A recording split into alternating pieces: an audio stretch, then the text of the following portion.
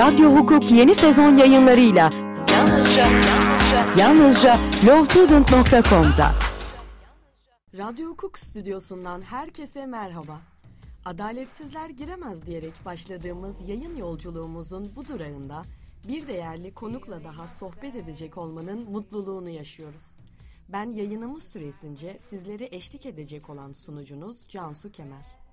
Radyo Hukuk ekibi olarak hukuku paylaşacağımız bu yayında Avukat Bahar Varol stüdyomuza konuk oldu. Kendisiyle avukatlıkta mesleki kariyer süreci, beraberinde de bağlı ve serbest avukatlık konuları üzerine yapacağımız keyifli bir sohbet sizleri bekliyor olacak. Öncesinde bizlere dilediğiniz her an ulaşabilmenizi sağlayacak sosyal medya hesaplarımızı hatırlatmakta fayda görüyorum. Facebook, Twitter ve Instagram üzerinden LoveStudent kullanıcı adıyla ailemize ulaşabilir, bizlere sorularınızı iletebilir, lovestudent.com adresinden dop dolu hukuki içeriklere erişebilirsiniz. Konuğumuzu ve sizleri daha fazla bekletmeden başlayalım. Hoş geldiniz Bahar Hanım. Merhaba Cansu'cum. TRT stüdyolarından sesleniyor gibi oldu. Harikasın. Teşekkür ederim.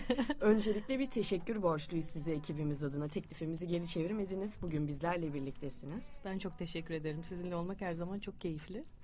Dilerseniz sizi kişisel olarak tanıyarak başlayalım. Dinleyicilerimize önce biraz kendinizden bahseder misiniz? Evet, ben 1984 Kocaeli ve 2 yıldır da kendi ofisim var. Bugün de bizlerle birliktesiniz. Evet. İyi ki de bizimlesiniz. Biliyorsunuz yayınımızın konusunu bugün avukatlıkta mesleki kariyer süreci oluşturuyor. Biz de öncelikle sizin serüveninizi dinleyerek başlayalım istedik. Siz nasıl yollardan geçtiniz? Bunu öğrenelim. Yani ilk önce avukatlığa nasıl karar verdiğimden başlayalım isterseniz. Tabii. Çünkü hukuk fakültesini bitirince önümüzde birçok alternatif var. Hem kendi isteğimiz var, ailelerimizin bizden beklediği şeyler var. Herkesin farklı beklentileri var hukuk fakültesinden. Ben biraz yapıma, karakterime uygun olduğu için, biraz da serbestlik özelliğine yatkın olduğum için avukatlığı tercih ettim. Stajımda Ankara'da küçük bir büroda yaptım stajımı. Devamında yani stajınızı yaptığınız yer aslında bu mesleği nasıl devam etmek istediğinizi şekillendirdiğiniz yer oluyor. Çünkü ya hayalleriniz yıkılıyor, ya bu iş böyle yapılmaz diyorsunuz, ya da evet çok şevkle sarılabiliyorsunuz. Benim bir süre hayallerim yıkıldı. Yani hani serbest çalışmayla ilgili, çünkü staj sürecinde çok yorucu bir süreç geçirdim. O kadar yorulunca, hani en azından stajyerken küçük bir bürodaysan eğer her şey üzerine biniyor.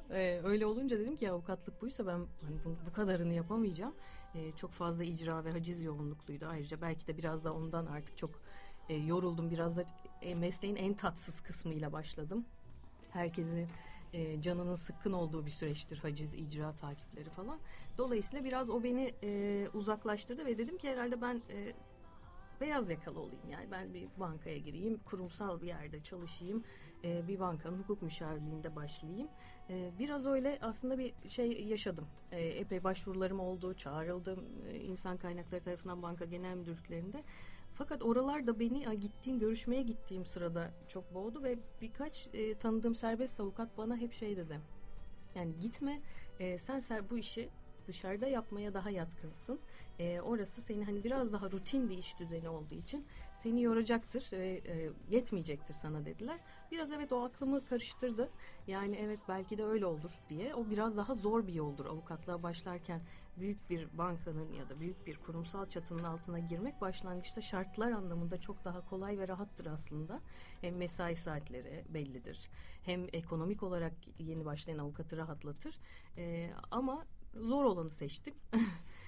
Sonra Ankara'da yine bir büroda avukatlık sürecim başladı. Aktif olarak dava, duruşma tecrübeleri yaşadım tabii. İcraların dışında işin artık kısmına geçtim, mutfak kısmına da geçtim. 4 yıl Ankara'da bu şekilde çalıştık. Devamında çalıştığım büronun İstanbul açılımı oldu. Birlikte buraya geçtik. Sonra da artık bu işi tek başıma yapmam gerektiğine karar verdim. 2 senedir de adımı taşıyan hukuk bürom devam ediyor. farklı iller, farklı mekanlar, evet. farklı bürolar. Farklı süreçler. Aslında doğru. çeşit bir süreç olmuş. Madem avukatlık mesleği üzerine konuşuyoruz, biraz da hukuk sektörü içerisinde genel bir kıyaslama yapalım istiyoruz biz. Avukatlığın bu sektördeki diğer mesleklere göre ilerleme süreci nasıl oluyor? Hatta siz yıpranma paylarından az önce de bahsettiniz. Diğer mesleklere göre çok daha mı fazla insanı yıpratıyor? Nasıl bir süreç geçiştiriyor? Bunu biraz da konuşalım. Şöyle anlatayım ben size. Yani gerçekten çok yıpratıcı. Yani benim totalde stajımla birlikte mesleki tecrübem 11 yıl ve ben şu anda 35 yaşındayım. Belki de en fazla düşündüğüm şey emeklilik. Yani hani emeklilik planına başladım 35 yaşında. Çünkü sizin ben hep şunu söylüyorum. Avukatlık Türkiye'de şundan çok zor. Müvekkile güveni sağlamaya çalışıyorsunuz bir.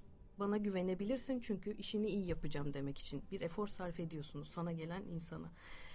Karşı tarafla zaten karşı taraf seni hasım gördüğü için uğraşıyorsun. Bir husumet var aranızda.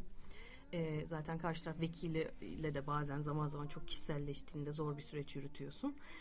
Zaten adaletin çok yavaş işlediği bir ülkede bunu sağlamaya çalışan ve kişinin muhatabı, hak sahibi kişinin tek muhatabı sensin.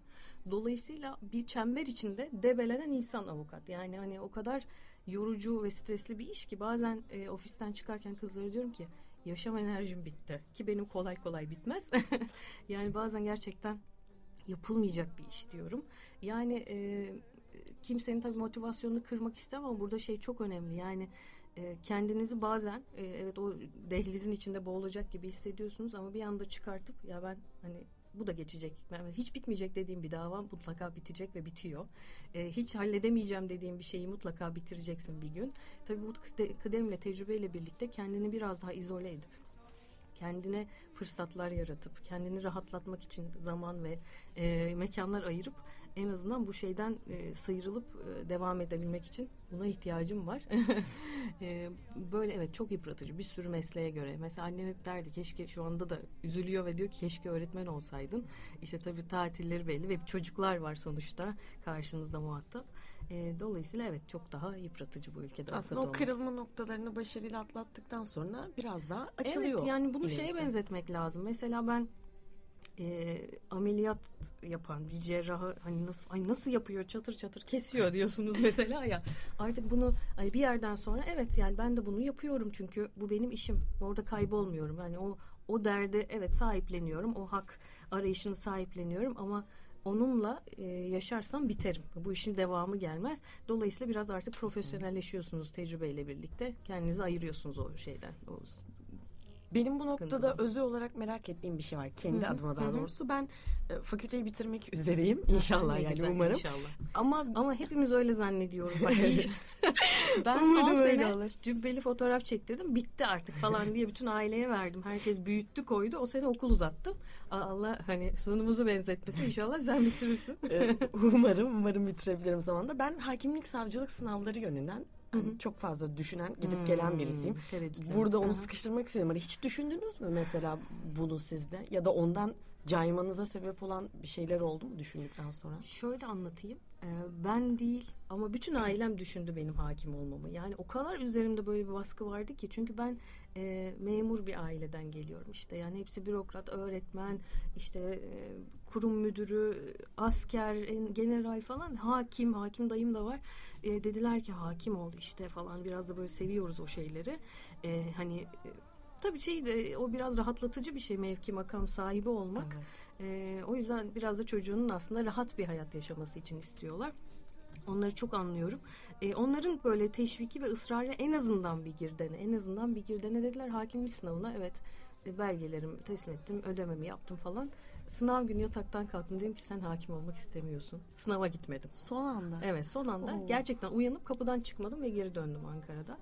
Yani sınava dahi girmedim. Sonra da dedim ki ya girdim olmadı. Şimdi bugün ve bunu ilk defa itiraf ediyorum. Dinleseler mi dinlemeseler mi bilemedim şu an. Yani evet gitmedim sınava ama zordu falan dedim. Yani orada hayatınıza yön verecek olan sizlersiniz. O sağduyunuza çok güvenin. Yani bazılarına da diyoruz ki mesela benim stajyerlerim de oldu hayat içinde. Şimdi diyorlar ki hakimlik tercih ettiler ve çok memnun. Yani ne istediğinizi ne size iyi hissettirecek onu siz anlıyorsunuz, hissediyorsunuz, biliyorsunuz zaten. Hani o tercih yolları ayrımında bir şey sizi bir şeye itiyor. Mesela beni o kurum avukatlığından geri çekti. Hakimlik sınavına gitme. Hayır, ben bu işi yapabilirim ve yapmalıyım. Burada başarılı olurum dedim. Ve hakikaten hani öyle bir deneyim, tecrübem bile olmadı. Sınava girmedim yani.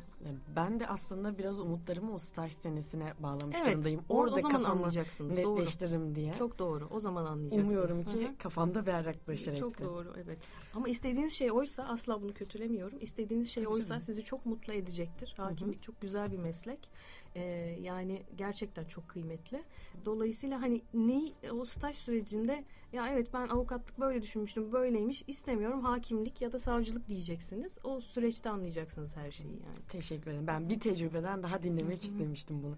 Şimdi mesleğe yeni başlayan bir avukatı ele alarak mesleğin en başına bir dönelim istiyorum. İleriye dönük olarak başarılı bir kariyer planlaması yapmak isteyen bir avukat düşünelim. Hem bireysel olarak kendinde geliştirmesi gereken yanlar, hem mesleğine ait olarak nasıl taşları aşağıya koyarak ilerlemeli? Sizin düşüncelerinize, tecrübelerinize dayanarak neler gördünüz bu konuda? Yani ben sabırlı olmalarını tavsiye ediyorum. Yani sabır bu yolda çok önemli. Özellikle bu ülkede bu mesleği yapacaksanız gerçekten hani sabırlı, inatçı. Mesela inatçı olmak da önemli. Çünkü adliyede ya da işte devlet dairelerinde bir işi yapmamak üzerine kurulu bir sistem var ağırlıklı olarak. Yani yavaş işler. Ama çok giden avukat, çok soran avukat, bizim dosyaya ne oldu, şunu ne zaman yazdıracağız diyen avukatın işini yaparlar artık başımızdan gitsin diye. Yani olmuyor diye bir şey yok. Hepsi olur, hepsi yürür. Ama siz o ısrarı ve inadı göstermelisiniz bu süreçte. Bunun evvelinde ne yapmalıyız, kendimize ne katmalıyız? Bir kere avukatlık dediğimiz şey insanlarla iletişim işi. Başından sonuna bir süreç yönetimi. Önce işte müvekkil görüşmesiyle başlar. O bütün süreçte aynı zamanda duygu dengesini de sağlamak zorundasınızdır. Çünkü uzun bir zamandan bahsediyoruz. Bir dava yaklaşık 2 sene falan sürüyor. Bu iyi bir ihtimal. Dolayısıyla o süreçte kişilerin duygu durum değişikliklerini de doğru sağlamak zorundasınız. İletişimi doğru kurmak zorundasınız. İyi bir iletişim, iyi bir sosyal çevre ve burada ben mesela sosyal ve paylaşımcı bir insanımdır ama insanlarla tanışırken ya da bambaşka bir ortama, bambaşka sektörden insanlarla tanışırken hiç şu duyguya kapılarak hiçbir yere oturmam. Yani işte acaba buradan bize ne iş çıkar falan. Öyle bir duygu hissetmeyeceksiniz. Yani o yavaş yavaş zaten yani güvenilir bir insan olmak size iş getirecek zaten. Dolayısıyla hani çok hızlı beklenti içine girmeden, çoğu genç arkadaşımda bu var. Hani hızlıca nasıl olur, hızlıca falan. O hızlı çıkışların çok hızlı düşüşleri olur hayat içinde. Her zaman, her türlü ilişkinin içinde.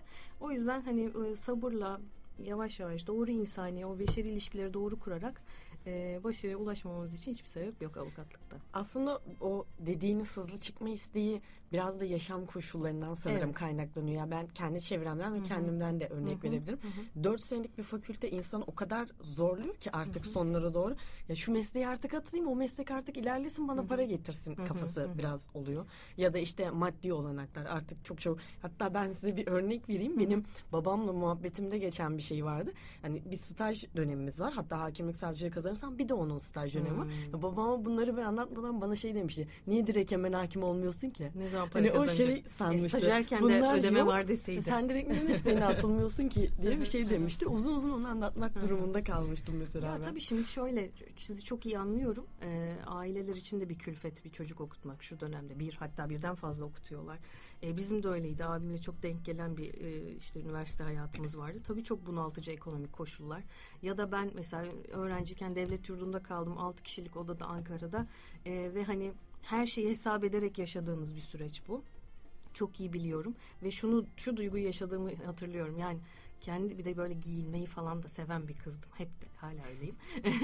Yani şunu istediğim şeyi istediğim zaman alabileceğim günü göster bana dedim. Yani öyle bir duam vardı. Çünkü bu tabii böyle yatlar katlar gibi bir hırs değil. Bu bambaşka bir şey. Çünkü benim hep böyle ayaklarım çok yere basardı ve hani versinler bana yağdırsınlar gibi bir duygum yoktu aileme karşı. Hep istedim ki ben çok muhtaç olmadan artık bir an önce ben de kazanayım. O az önce bahsettiğim şeydi. Bu çok doğal, çok normal bir duygu. Evet. Ama az önce bahsettiğim şey şu mesela hani Ve soru işte bu Bahar Varol'a soru ilk defa katıldığım bir tabii şey değil, konu değil bu. İlk soru mesela hangi sektörde para kazanırız? Hangi sektör daha iyi? Hani o bir yanlış bir düşünce. Yani evet tabii ki bakın hani parlayan sektör ne? Hangi alana yönelelim? Onlar önemli şeyler ama o çok hızlı işte avukatların o parlak görüntüsüne kapılıp gidip falan ne zaman biz uçacağız gibi bir duygu hani öyle o gerçek bir şey değil. Gerçek bir hikaye değil. Oluyor birazcık. O sabırsızlık yani. Aslında hangi sektör cümlesiyle devam ettiğinizin tamam. tam karşılamayacak. Aslında tam o anlama gelmeyecek ama o yolda bir soruyla devam etmek istiyorum ben. Tabii ki avukatın kendi azmi, o içgüdüleri hepsi etkili olacaktır ilerlemesinde ama biraz çevresel faktörler de ister istemez etkili oluyor. İşte gelişen teknoloji olsun, yeni açılan alanlar olsun. Hani sizin gördüğünüz kadarıyla özellikle bu kariyer sürecini ilerletebilecekleri, önü açık alanlar neler mesela? Ya şu zamanda tabii yani değişen dünya düzeni bilişim üzerine. Bilişim hukuku çok parlıyor. Tabii uluslararası İstanbul'da eğer kalacak olanlar ağırlıklı. Şimdi çok dışa açıldı sonuçta ülke. Uluslararası ticaret hukuku çok kıymetli. Böyle şeyler. Onun dışında zaten diğer özel hukuk alanları işte her zaman hayat devam ettikçe devam edecek olan şeyler. Ama parlayanlar bunlar bence. Bu noktada benim yine araya merak ettiğim bir noktayı sıkıştıralım. Şu an çok fazla uzmanlık alanlarına göre bürolar var. Örneğin bir büro fikri sanayi alanında uzmanlaşmış, bir büro bilişim alanında. Biz bunlara başvuracağız, gireceğiz ama özellikle dil konusunda ufak tefek eksiklikler hepimiz ister istemez yaşıyoruz. Çünkü bir şekilde o 4 sene içerisinde bunu tamamlayamıyoruz. Ders dil, şu TH. Belki de bir bahane ama tamamlanmıyor bir şekilde. Ve hani o bürolar bizi alsa da ya da almasa da bir endişeyle giriyoruz biz ve orada nasıl ilerleme kaydedeceğimiz beni biraz korkutuyor doğrusunu isterseniz. Hani bu alana istekliyim, girdim ama böyle bir eksiğim var.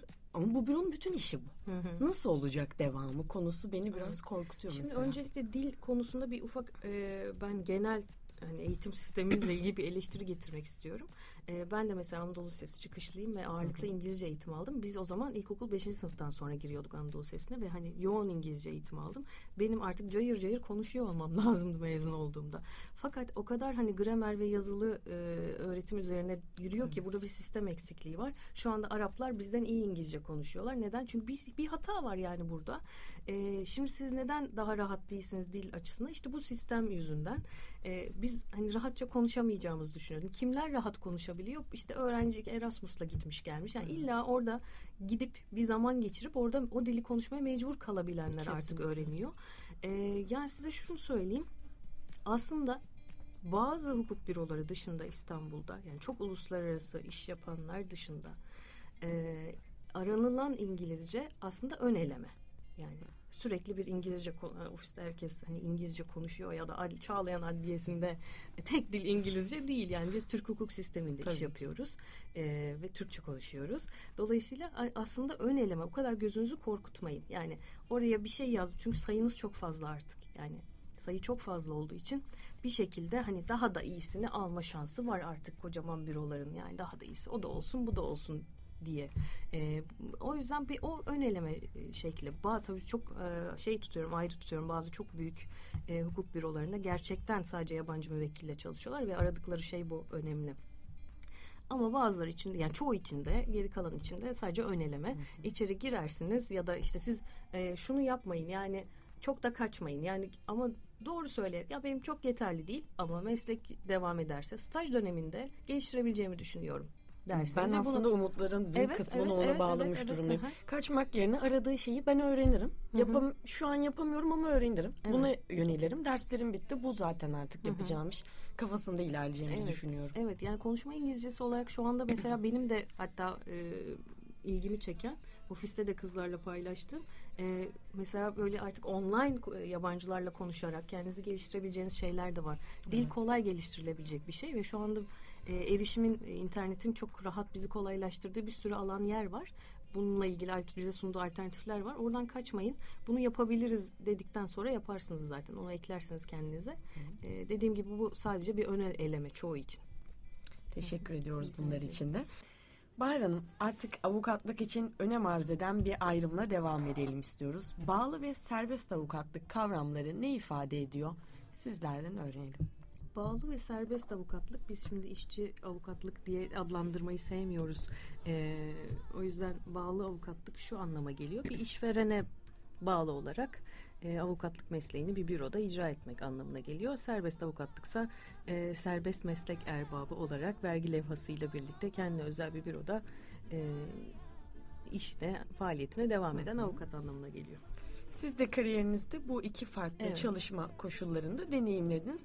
Artık biraz daha eleştiri kısmına girelim istiyorum. Neler gördünüz, neler edindiniz de tercihiniz bu yönde şekillendi? Bir kere tabii aslında avukatlık ekip olarak yapılırsa çok keyifli bir iş. Yani bunu tamamen tek başına şu yeni dünya düzeninde işte fiziki koşullar olarak da çok zor, adliyelerin bu kadar dağınık olduğu, bir sürü dosyayla ilgileniyorsunuz falan, yani iş sayısının çok olduğu yerde. Dolayısıyla hani tek başına bir şey yürütüyor olmak tabii ki zor.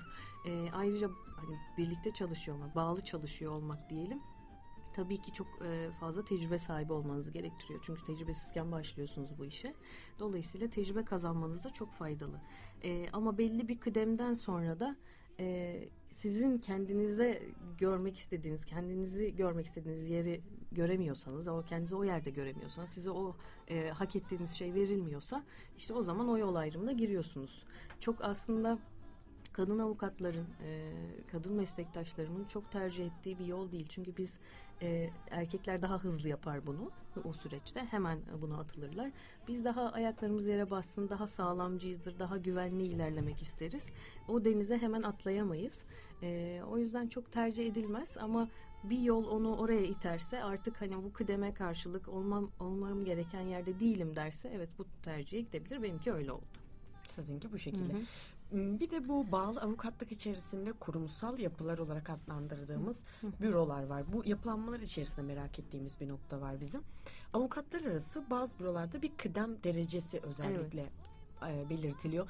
Bu kıdem derecesi neyi değiştiriyor? Biz bunu merak ediyoruz. Nasıl bir iş yükü getiriyor? Maddi kazancı etkiliyor mu? Mesleğin gelişimi, o kariyerde yükselme açısından nasıl etkiler doğuruyor? Şimdi şöyle, gerçek bir kurumsal büroda gerçekten işte kıdeme göre kıdemli ortak olabilir, kıdemli ortak olabilir, yönetici ortak olabilir. Çeşitli birimler oluşturuluyor. Yani onlara bir ekip sağlanıyor. Dolayısıyla herkesin işte hem idari sorumluluğu, idari karar mekanizması mı var, yönetici ortak mı, işte ya da sadece bir işin işleyişiyle mi ilgili burada söz sahibi, onları değiştiriyor tabii departmanlar ve işte kıdem derecesi. Tabii ki buna göre gerçek bir kurumsal büroda, yine bunu özellikle vurgulamak istiyorum, gerçek bir kurumsal büroda tabii ki gelir seviyesinde değiştiriyor bu. Ama bunların hepsi, bu bahsettiğimiz şeylerin, o ünvan değişikliklerinin, işte o kıdem, her şey o yıla ve kıdeme bağlı olarak değişiyor. Ve hani avukat olarak o büro içinde, o kalabalık büro içinde ortaya koyduğum farka göre sana verilen ünvan, sorumluluk ve kıdem ve tabii ki karşılığı olan ücret, kazanç değişiyor. Peki bu özellikle az önce üstüne durduğunuz ya, gerçek bir kurumsal yapılan. Biraz bundan da bahseder misiniz? Gerçekle diğerinin farkı ne oluyor gözünüzde size? Yani benim gözümde şu, büyük büro olmakla kurumsal büro olmak aynı şey değil. Yani bir hukuk bürosu birden fazla, işte çok fazla dosyalı bir iş alır, işte büyük bir müvekkile sahip olur. Dolayısıyla birden fazla işte departmana sahip olur, çok fazla avukat alır. O kadar hızlı büyür ki bu departmanlaşmayı doğru sağlayamaz. İşte bu büyük bürodur. Bir kaotik bir ortamdır. Kimin ne yaptığı belli değildir ve o sadece günü kurtarma üzerine bir süreç yaşanır orada. Ama kurumsal bir yapıda gerçekten taşlar yerine doğru oturmuştur. Kim ne yaptığını bilir ve orada çarklar tıkır tıkır döner.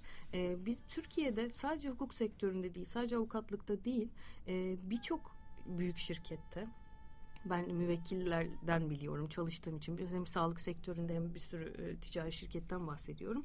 Çok fazla aile şirketi ve kurumsal olmayan, yani aslında gözümüzde çok büyüttüğümüz yerlerde karar mekanizmalarının ya da işte birimlerin doğru işlemediğini gördük ya da bir adamın her şeye baktığını gördük. Dolayısıyla orada sağlıklı bir süreç olmuyor. Biraz biz bunu hani Almanlardan, Avrupa'dan falan örnek alarak yapmalıyız. O hukuk bürolarının ya da Amerika'da mesela öyle. Kurumsal yapıyı doğru kurmak biraz o şeydir. İş paylaşmayı seven kurucu ortaklarla bağlı olur. Yani bu biraz egoya çok fazla müsait bir meslek ve bunun zehirlenmesini yaşayan da çok meslektaşımız var. Umarım çoğuyla karşılaşmazsınız hayat içinde. İnsani yönü yüksek olanlarla iş yaparsınız umarım. Dolayısıyla her işi ben biliyorum, hepsini ben yaparım. İşte bu kurumsal yapıdan uzaklaştırıyor. Ve tabii çok yıldırıcı da bir şey yani diğer altta çalışan avukatlar için. O yüzden doğru departmanlaşma, doğru görev tanımı, doğru iş tanımı ve hani aynı zamanda bu güven de telkin ediyor çalışan avukata. Yani ben bu işi yapıyorum, bunun karşına alacağı ücretin de doğru belirlenmiş olması. Mesela böyle yani gönlünden ne koparsa prim usulü var bir sürü hukuk bürosunda. Hayır yani genç avukat bir işi bitirdiğinde buradan yüzde kaç alacağını ya da alıp almayacağını hani her şeyin çerçevesinin net çizilmesi lazım. Kurumsallık budur ve güven yaratır insanda. Ama bizim çoğu hukuk sektöründe de, ticari sektörde de çok fazla karşılaştığım için biliyorum. Büyük ama kurumsal olmayan iş yerleriyle karşılaşacaksınız. Yanlış adlandırmalar yapılıyor yani. Biliyorsunuz bizim dinleyenlerimizin büyük bir kısmını stajyer avukatlar, hukuk fakültesi öğrencileri oluşturuyor. Eminim onların da kafasında bir soru vardır. Ben onu özel olarak yöneltmek istiyorum. Stajyer bir avukat ilk başladığında bir anda bir kurumsal büroyu düşündüğümüzde bir anda da serbest çalışan bir avukatın butik bir bürosunu düşündüğümüzde nasıl başlayacak orada onun için hayat? İlk gittiği bir günü ele alalım mesela. Nasıl bir dünya ile karşılaşacak orada o süreçte? Yani büyük bir kurumsal, ayrı. evet büyük ve kurumsal bir büroda mesela asıl iş sahibi kişiyle ya da ortakla, yönetici ortakla birebir temas şansı pek olmuyor açıkçası. Özellikle staj döneminde. Daha fazla hani koşturma işlerini yapacaklar. Daha fazla böyle işte yani evrak işlerini yapacaklar. Belki de zaman içinde işte dilekçe yazmasına falan çok müsaade etmezler stajyerlerin. Zaten onu yapacak bir sürü avukatları vardır o büyük büroların. Ama hepsi için söylemiyorum. Genelde ben şu anda çok büyük bir kurumsal bürodan bahsediyorum. Genelde bana gelen şikayetler de bu yönde olduğu için söylüyorum. Yani işte zaten işte fotokopiden başka bir şey yapmadım. İşte beni icradan başka bir şey görmedim şeklinde. Dolayısıyla hani butik bir büroda gününüz hani günaydın ve birlikte kahveyle başlayabilir. Dolayısıyla hani bir hafta sonundan çıkmışsanız hafta sonunuz nasıl geçtiğiyle başlayabilir. Butik büronun biraz ev sıcaklığı var. Yani benim özellikle kendi yarattığım ortamda. Çünkü orada az önce anlattığım gibi çok yıpratıcı bir iş yapacağız. Çok zor bir haftaya başlayacağız. İlk önce herkesin kendini iyi hissetmesi benim için çok kıymetli. Dolayısıyla hani butik büroda gününüz öyle başlar ve bazen de hatta iyi iş çıkardık diye öpüp sarılıp biter. Ama kurumsallarda biraz daha ama şimdi ne tercih ederdiniz? Mesela stajyerdim ne tercih ederdim? Çok haklısınız yani böyle bir şeyde tedirgin olmakta. Yani iyi bir iş akışı, iyi bir para akışı olan bir büroda başlamak duygusu yüksek olması şu dünya düzeninde çok normal. Sizi çok haklı görüyorum. Çünkü hani butik büroda da öyle bir kaygı vardır yani hani evet yani çünkü çok büyük işler yapılmadığı için ne yapıyoruz ne ediyoruz diye iş bulma kaygısı vardır muhakkak. Dolayısıyla sizin hani daha böyle size güven veren o şeyi tercih ediyor olmanız normal olabilir ama genelde bana gelen stajyerler mesela işte şu anki avukatım ve daha birkaç ay öncesine kadar stajyerimde Seren mesela daha büyük bir bürodan mutsuz olup ayrılıp benimle çalışmak istediğini söyledi. Sizlerin şikayetleri üzerine söylüyorum. Genelde öyle şeylerle karşılaşacaksınız. Aslında bu eleştiri yapmak ne kadar haddime tabii bilmiyorum ama ben şeyi anlamıyorum bazen. Elbette ben de bakıyorum stajyer avukatlık başvurusu için araştırıyorum büroları.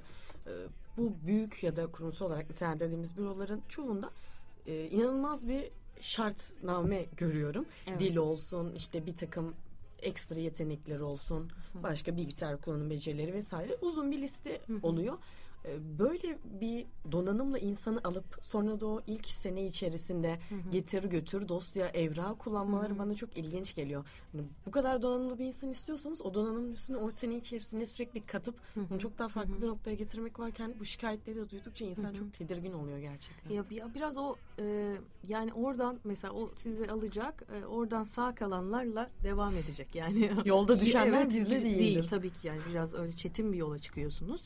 Dolayısıyla hani yolda düşüp bayılan ağlayan varsa o devam etmeyecek. Yani tabii seni stajyerken ciddi çalıştıracak ve ben de stajyerken dediğim gibi biraz da Ofisin her işine baktığım için çok hırpalandığımı hatırlıyorum. Herhalde 40'lı kiloları gördüğüm tek dönem stajyerlik dönemimde. Bir de o zaman bizim zamanımızda UYAP yoktu. Sene 1800 gibi oldu mu?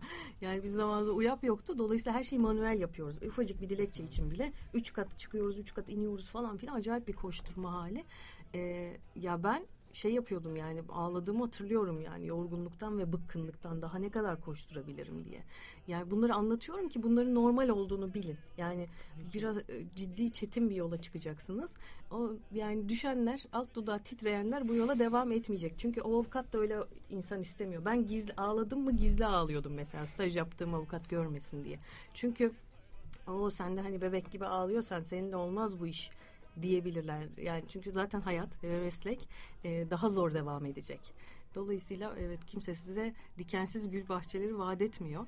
Evet, o kadar yetenek istiyorlar sizden, ama kalanlarla belki 2 sene sonra büyük şirket toplantılarına birlikte gidecekler. O yüzden o kadar yetenek istiyorlar bence. Umuyoruz ki o kısımda olabiliriz.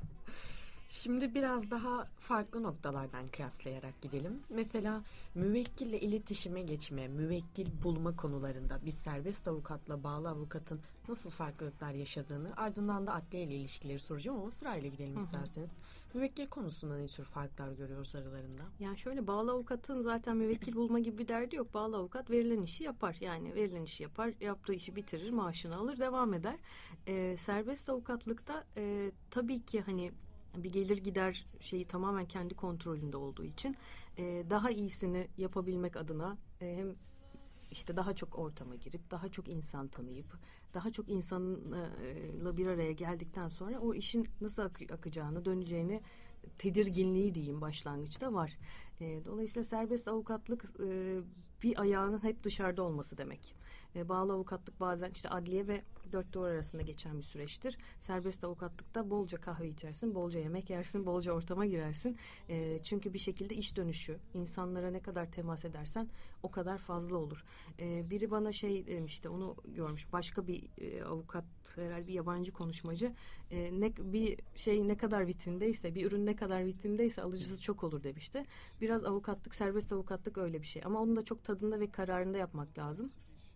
Bana mesela aşırısı da itici geliyor. Yani o da çünkü bir anda sağlanan bir popülarite olursa avukatlıkta da işte üstüne de kitap, üstüne de TV programı, üstüne de falan, orada konu kayıyor yani, hani artık mesleki şeyden çıkıyor. O popülariteye biraz zehirliyor insanları falan.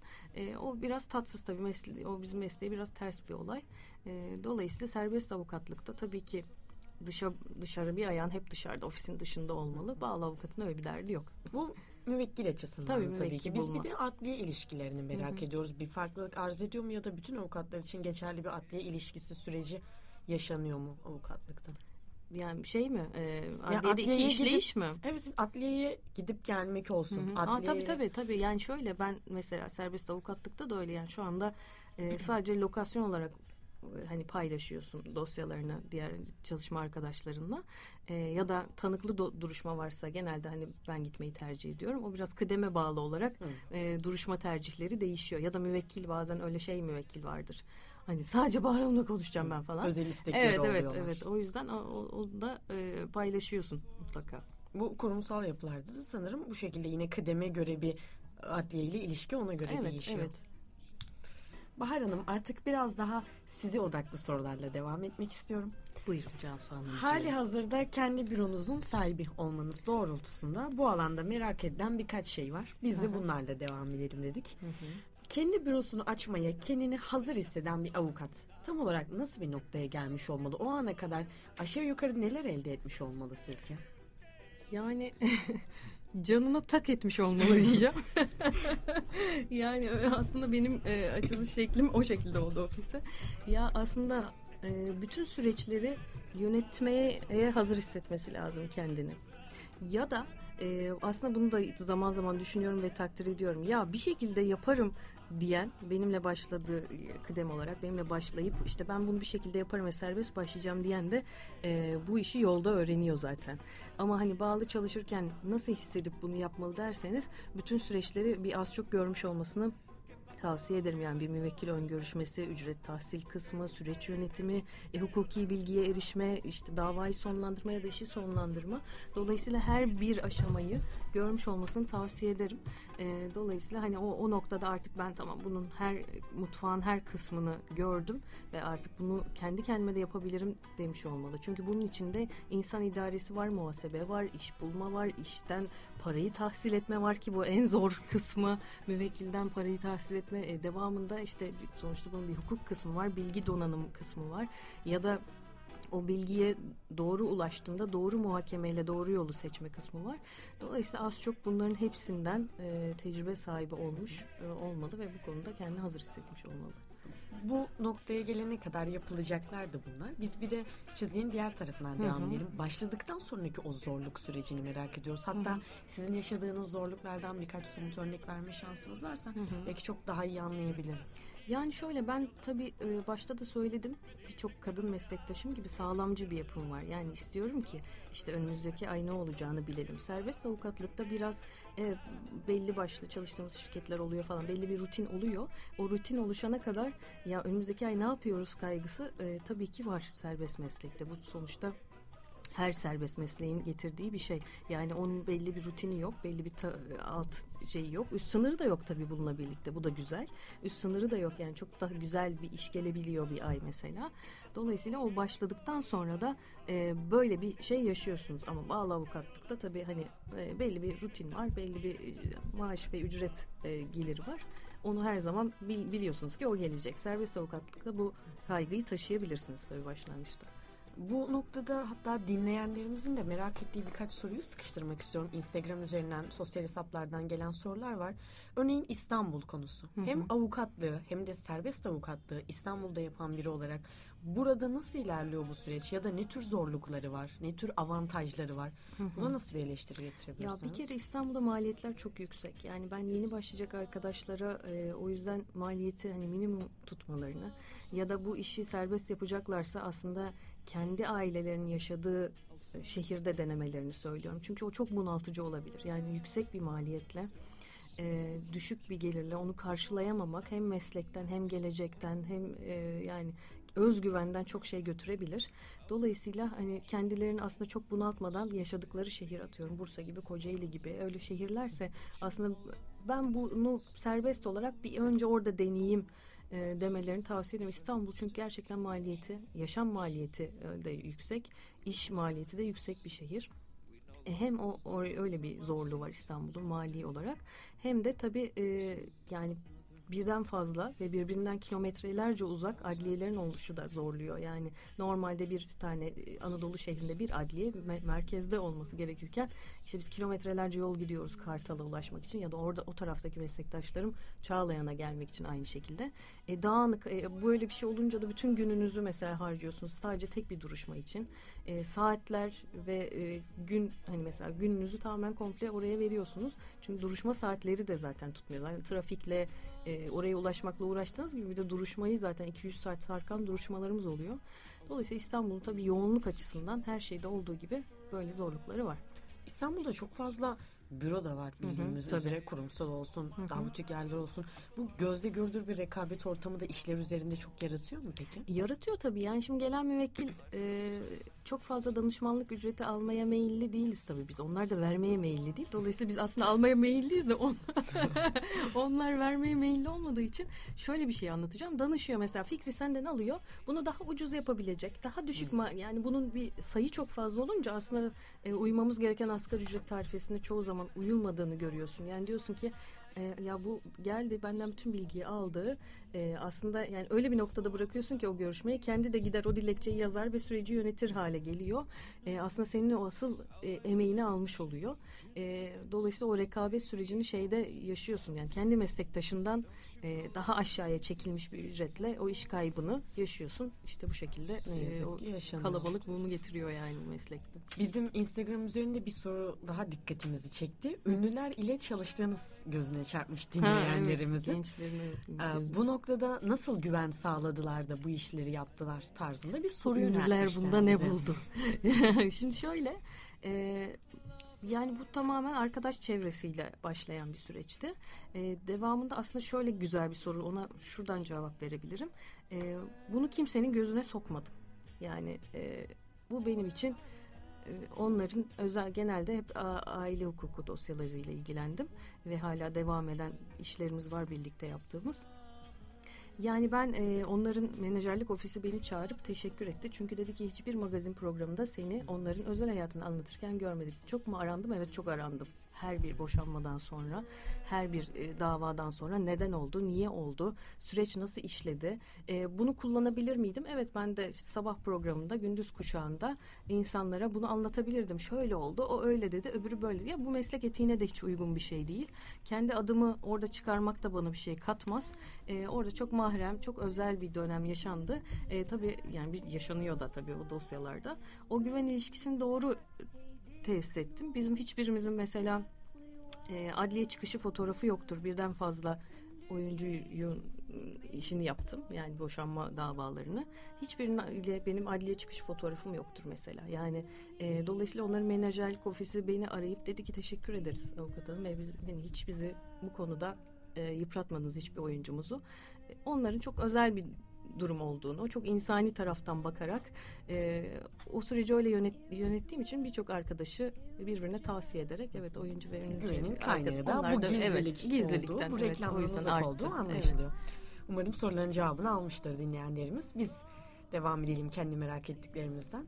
Büronun içerisinde ekip arkadaşlarınızla iletişiminizi, o çalışma düzeninizi, daha somut sorarsak bir işin size ilk geldiği andan sonlanmasına kadar ki birlikte çalışmanızı merak ediyoruz biz. Kısaca bir özetleyebilir misiniz o süreci? Yani şöyle, benim hayat ritmim çok yüksek, yaşam enerjim de çok yüksek, çok seviyorum yaşamayı. Dolayısıyla hani benim bulunduğum yerde huzurlu ve mutlu olmaları herkesin çok önemli. Çalışma arkadaşlarımla da öyle oldu. Hiçbir zaman onlara işte daha 2 günlük stajyer gibi yukarıdan bakmadım.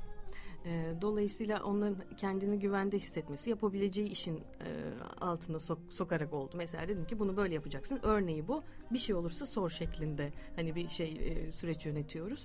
Yapabildikçe artık hani kıdem sahibi oldukça, gün geçtikçe zaten onlar öğrendikçe iş yükü, şekli, görev dağılımı değişiyor. Onlarla iş paylaşmayı seviyorum. Bazen tabii heyecanlarını da çok anlıyorum. Ben de çok heyecanlı bir stajyer, heyecanlı bir yeni avukattım. Onların o paylaşımcı halini de seviyorum. Ama bazen hiç olmadık bir şeyi çok panik yaptıklarını diyorum. Ya bunu da kendi aranızda halledin, bunu da bana sormayın. Çünkü o kadar çok bunaldığım an oluyor ki. Evet, yani şöyle, yani stajyerken de bağlı olarak çalışan avukatken de önemli olan gerçekten aslında sizden çok büyük bir kıdem ve tecrübe ve her şeyi bir anda bilip yapmanızı beklemiyoruz. Çünkü hiçbirimiz bilmiyorduk. Benim çok komik tecrübelerim var, çok komik anılarım var yani başlangıçta. Çünkü biz hukuk fakültesinde evet ağır bir eğitimden geçiyoruz ama uygulamaya dair hiçbir şey öğrenmiyoruz. Dolayısıyla sizden aslında ben işte ya da benim stajyerlerimden çok iyi dilekçeler, çok iyi işte yol belirleme şekli falan beklemiyorum ama araştırmasını bekliyorum. O sonuca ulaşmak için doğru muhakemeyi yapmasını bekliyorum. Dolayısıyla hep birlikte, hep sürekli paylaşım halinde ve hep söylerim, evet soru sorun, çok soru sorun. Hata yapmanızdan iyidir. Yani ben bunu kendi kendime halledeyim derken hata yaparsanız onun telafisi yok. Paylaşalım her süreci. Baştan sona birlikte yürütüyorum onlarla. Peki hem stajyerlerle hem de yeni avukatlarla bu kadar iletişim içindesiniz. Gözlemlerinize dayanarak sormak istiyorum. Ne yönde bir ilerlemeye rağbet var? Kurumsal bir yapıya mı? Daha butik yapılara mı? Avukatlığı tamamen bırakmaya mı? Nasıl bir rağbet var? Ve dayandırdıkları sebepleri de illaki dinliyorsunuzdur. Hani bu sebepleri de haklı bulup bulmadığınızı merak ediyorum. Yani ben tabii sizler gibi birçok genç arkadaşımla bir araya geldim. Genelde çok kaygılı ve mutsuz bir gençlik geliyor hukuk fakültelerinde. Dolayısıyla başka iş yapmaya yönelenler de çok. Mesleğin içinde başka iş yapmaya yönelen meslektaşlarım da var. İşte az önce bahsettiğim sebeplerden güven açısından kurumsalları tercih ettiklerini ağırlıklı olarak görüyorum. Yani şöyle, butik büroyu da çok tercih ediyorlar. Yani bana da çok sayısız staj başvurusu geliyor ama butik büronun zaten adı butik, hani zaten kapasitesi az. Yani Tabii. bir de öyle de bir şey var. Yani biraz da insanları öyle çok eleştirmemek lazım. Yani genelde de kurumsal tercih aslında oranın alım sayısı fazla olduğu için oraya da gidiyor. Yani bana da başvuru sayısı çok yüksek. Ama her zaman diyorum ki ya ne olur hani kimseyi geri çevirmek istemem ama bendeki şey belli, yani yerim o kadar, işim o kadar ve hani benim istihdam edeceğim insan sayısı belli. Dolayısıyla bu tip bürolarda çalışmak, huzurlu ve mutlu, para kazanarak çalışmak aslında bir şans. O da çok sınırlı sayıda olduğu için herkesin yakalayabileceği, doğru dönemde, doğru ihtiyaç anında başvuru yapmakla ilgili. Tabii çok alım yaptığı için sirkülasyonları kurumsal büroların daha fazla oluyor. Hele de İstanbul'da Tabii ki. kurumsal büroya bir akış ister istemez daha fazla oluyordur. Ama meslekten artık o sıkılıp bunalıp başka şeye yönelme olayını da ben çok fazla gördüm yani. Çok var, evet. Ya, en basitinden benim birlikte yaşadığım arkadaşım halihazırda aynı fakültede okuyoruz. O benden birkaç sınıf aşağıda sadece. Hani bırakıp böyle otlarla, doğal organik besinlerle ilgilenmeyi bile düşünüyor artık canına tak ettiği zamanda. Ben mesela şey oldu, onu anlatayım, küçük bir anı. O kadar süreçler yavaş işliyor ki yani hukukta ve insanlar mesela hakkını bir an önce al istiyor, seni bunaltıyor müvekkil falan, böyle sen darlanıyorsun. Aslında karakter gereği ben hemen sonuca ve başarıya ulaşmaya endeksliyimdir. Beni bu konuda avukatlık çok yoruyor. Yani Türkiye'de avukatlık, hukuk sisteminin bu kadar yavaş olması beni çok hırpalıyor. İstiyorum ki hemen bitsin ve diyeyim ki bitti. Aldık, kazandık, buyurun falan. Onu ben de müvekkil kadar çok istiyorum. O süreç uzun uzadığı olması beni yoruyor. İzmit'teyken bir gün annemle bir mağazanın önündeyken tanıdığımız birinin mağazası dedi ki ben size bir kahve getireyim. Bahar 2 dakika avukatım, bakabilir misin dedi mağazaya. Sonra tabii ben de çok böyle ondan önce bütün mağazayı didik etmiştim zaten. Gelen bir kadın diyor ki ben işte Instagram'da şu şeyi gördüm, kabanı gördüm, nerede diyor, burada diyorum, ne kadar diyor, şu kadar diyor. Takır takır satış yaptım orada. O kadar hoşuma gitti ki yani dedim ki süreç yok abi, yani hani parayı ver malı al, parayı ver malı al. Yani bu bizim yaptığımız işte en yıpratıcı şey bu. Yani insanın gerçekten ya köfte ekmeği vereyim ve onun parasını alayım yılgınlığı yaşatabilir. Yani evet, bu çok zor ve bu heves edilebilir bir şey yani. Ticaret mi yapsam ben acaba diye. Hatta doğal hayat çok daha herhalde onun kötü enerjisini alıp ama işte bizim meslekten uzaklaştırır. Meslekte de o güçlü tutan yanlarda bir yandan çok fazla ağır basıyor. O, özellikle statü, bu bir gerçek. Evet tabii kesinlikle. En fazla muhtemelen o tutuyordur benim tahminimce. Doğru. O kırılma noktasını o kurtarıyor sanırım. Yayınımızı da yavaş yavaş sonlandıracağız. O yüzden adettendir ben tavsiyelerle, o tecrübeleriniz doğrultusundaki önerilerinizle bitirmek isterim. Gerek hukuk fakültesi öğrencilerine olsun, gerek stajyer avukatlara, yeni avukatlara. Bu yolda neler önerirsiniz bu mesleki kariyer sürecinde? Yani benim bütün bu anlattıklarım dışında mesleki kariyer süreci işte anlatıyorum yorucu ve yıpratıcı olduğunu, hayata bağlı kalmalarını öneriyorum. Aslında en büyük hap bilgi bu şu anda. Ufak ufak fırsatları hep değerlendirmelerini, kendilerini mutlu etmelerini, yani özgüvenlerini asla yitirmemelerini öneriyorum. Çünkü çok çetin şeylerle karşılaşacaklar staj süresinde de. Ben şeyi hatırlıyorum.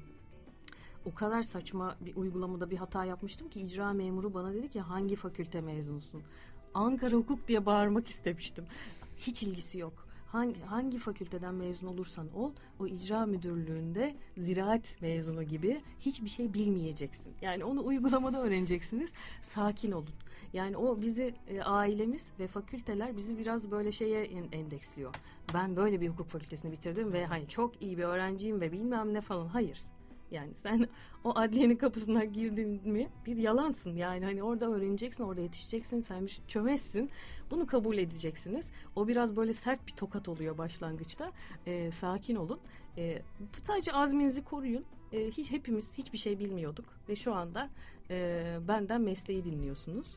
Demek ki umudunuzu hiçbir zaman kaybetmemeniz gerekiyor. Yaşam enerjinizi, ışığınızı hiçbir zaman kaybetmeyin. Bu umutlu söylemler için çok teşekkür ederiz gerçekten.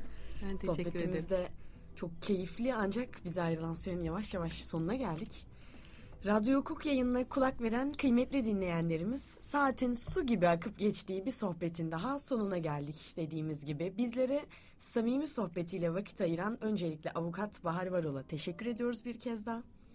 Ve tabii ki bir teşekkür de gücümüzü aldığımız siz değerli dinleyenlerimize.